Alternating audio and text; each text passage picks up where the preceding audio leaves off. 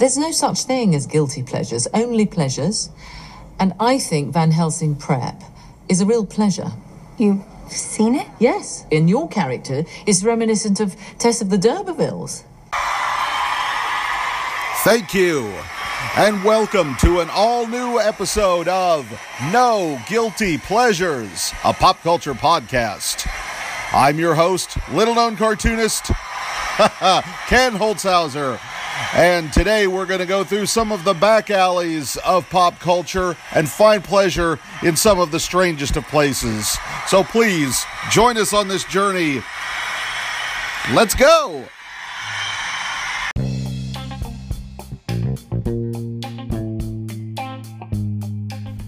Hello and welcome to an all-new episode of No Guilty Pleasures, a pop culture podcast.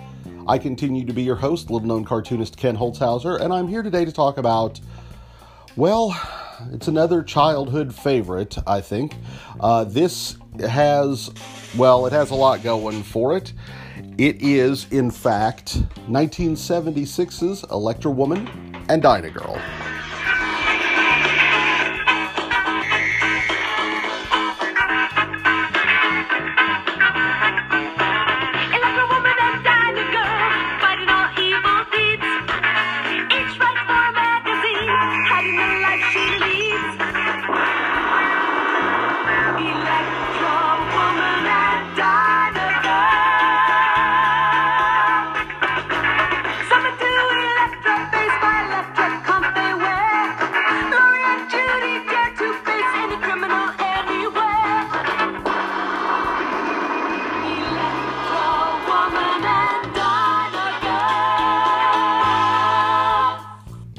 This is going to be one of those, boy, you had to be there kind of an episodes, I'm sure. But it was 1976, a great time to be a kid. If you were a nerdy kid like me who enjoyed comic books and sci-fi movies, and you were subsisting mostly off of reruns of The Adventures of Superman and the Adam West Batman TV series, Sid and Marty Krofft had exactly the thing you were looking for. In 76, Sid and Marty Krofft, who were, since H.R. Pufnstuf in 69, they had become sort of the king of live-action Saturday morning programming in the early 70s. Their big program was coming in 76. It was the Krofft Supershow, which was a series that was, it was a blanket series that had many 15-minute episode programs. Things like Dr. Shrinker, which I dearly loved, or Wonder Bug, or the half-hour adventures of Bigfoot and Wild Boy. And one of the programs that was part of the Krofft Supershow was Electrawoman and Dynagirl, created by Ruby Spears, which was the adventures of a Batman and Robin knockoff, Electrawoman, played by Deidre Hall, and her young assistant Dynagirl, played by Judy Strangis. The two of them had all sorts of Batman-oriented adventures. They fought a variety of themed supervillains. My favorite, of course, being Glitter Rock, and you can almost imagine what he looks like just from the name. Or the Sorcerer, or the Spider Lady, or things like that. They were good, campy little adventures. Dynagirl definitely was channeling Burt Ward through all of her Electra WOW kind of enthusiasm and slamming her fist into her palm with punishing impact. They were roughly 12 to 15 minute episodes, which would end with, much like Batman, with our heroes involved in some sort of a terrible cliffhanger death trap that you could tune in next time to see how they got out of. And, it was, to me, it was a bonanza. Here it was, brand new superhero adventures, schlocky and gimmicky and fun, just like I wanted. And then it just sort of went away. It was a one-year phenomenon. There were Electrawoman and Dynagirl puzzles and a variety of merchandise, and you could see them prominently displayed on the covers of some Krofft Supershow comic books. But for whatever reason, nobody pulled the trigger to really go for Electrawoman and Dynagirl. This was a concept that could have had a pretty lengthy life. It is for people of a certain age. There may be some lascivious connotations with Electrawoman and Dynagirl, and I can't help you there. I will say that if you're a kid and you wanted more bang, pow, zap, Batman adventures, then this was the place to go.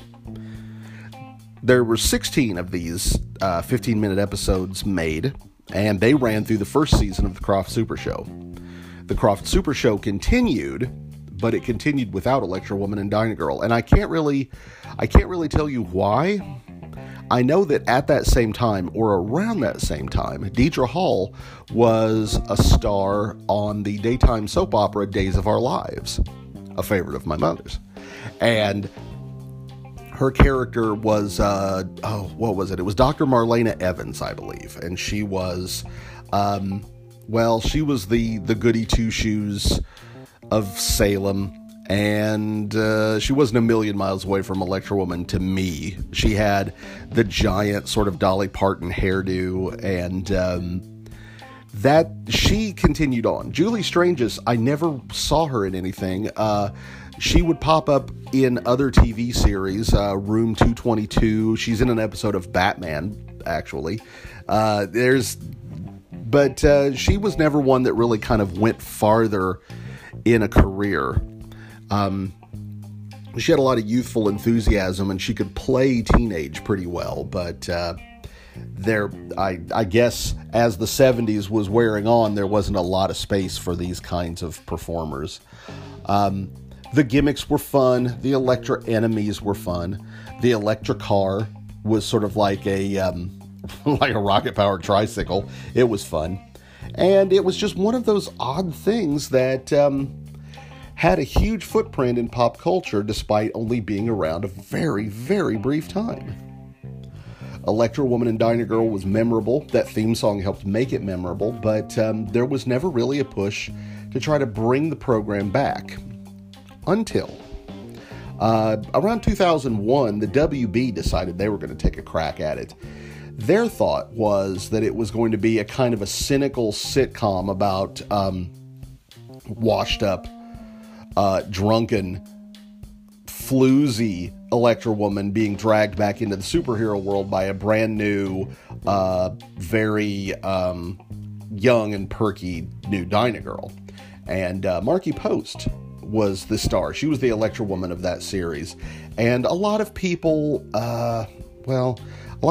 didn't appreciate it, and the pilot never went to series. If you've had a chance to see it, the pilot is available on YouTube. In fact, I think all of the episodes of Electrawoman and Dynagirl are available on YouTube as well. Just so you can see the shift in tone. The more cynical 2001 pilot is okay. I mean, you could see them turning it into a series, but you can also see that it wasn't going to last long. It had the flavor of that mid-2000s television version of The Tick, which was, you could see that they were going to do clever superhero things, but it was just never going to catch on with a wide audience. In 2015, there was one more shot at reviving Electrawoman and Dynagirl through a couple of YouTube personalities. Grace Helbig and Hannah Hart were going to do a reboot of Electrawoman and Dynagirl, and much like the WB 2001 version, they keep kind of the broad silhouette of the outfits, at least in the beginning. Both of the shows want to they stay true to your nostalgia for Electrawoman and Dynagirl.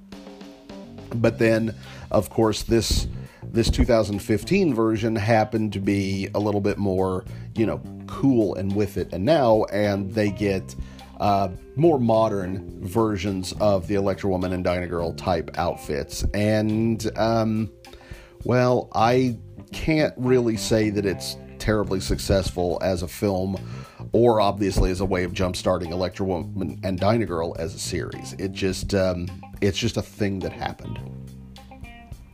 In the mid-2000s, there was some merchandise Electrawoman got her very first action figure, which is very exciting. And in fact, it was part of a wave of sort of nostalgic Sid and Marty Krofft properties getting action figures.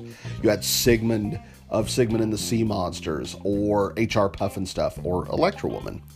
And the people that have nostalgia for this property apparently don't buy things, because there was never a second run of these.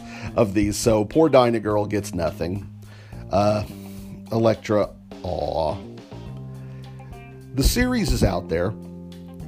It's there for you to enjoy. In fact, in an era where you're looking for female empowerment superheroes, this is actually a pretty one to plunk down some children in front of and let them watch, because it is shockingly wholesome and silly. It has the same camp value that Batman has, and it's just a lot of fun. It's a lot of fun. I would say, if there was a criticism, they also have a sort of an Alfred type character who lives in their Electra cave, for lack of a better term. The Electra lair has Professor Frank Heflin. Norman Alden played him, and you can see him in a bunch of movies and television series. He's famous in the superhero set because he had played Aquaman in the first couple of seasons of Super Friends. I can think of him in a lot of movies. I said his name, and the first thing I think of is him behind a counter in Back to the Future when Marty McFly is asking for a Pepsi Free or a Tab, and him not going along with it. It's a weird thing to associate an actor with, but there you go. There are no small parts, everybody. Just small actors. The Electra base was where Professor Heflin would work on new gadgets or new ways to do something with the Electra comps, which apparently were able to do everything for them, which is probably your one major complaint about the series. They act very much as Batman's utility belt, where if they were ever in trouble, thank goodness, their Electrocomms had some sort of beam that would come out of it that would fix everything, and some very rudimentary green screen effects to save the day. Laurie and Judy, the true identities of Electrawoman and Dynagirl, were interesting because they were both journalists. They worked for newspaper magazines, which is, again, it's like a weird, there's a little bit of Clark Kent getting into this too. So there's a real comic book bona fide to the series, and I think it's worth seeking out. If you want to see something silly, if you want to see something that little girls can latch onto and enjoy, do you want to see something campy and fun, or maybe you're the kind of person who just wants to see women in spandex, I don't judge. I'm not here for that. I am here to tell you that Electrawoman and Dynagirl is fun. It's worth your time. I mean, let's face it, 15-minute episodes, they're a breeze to get through. And they're easy to find on YouTube. And if anybody wants to, it's a property that is absolutely dying for a modern remake. But what do I know? I'm little-known cartoonist Ken Holtzhouser, and I'll see you next time at No Guilty Pleasures, a pop culture podcast.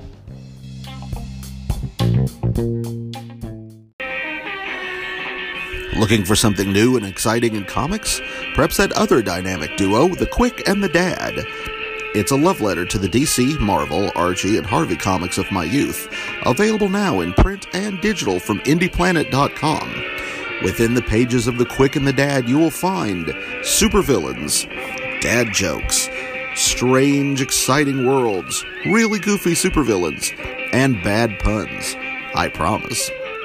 Each issue will delight and confound you in equal measure, and it's available now in print and digital from IndiePlanet.com.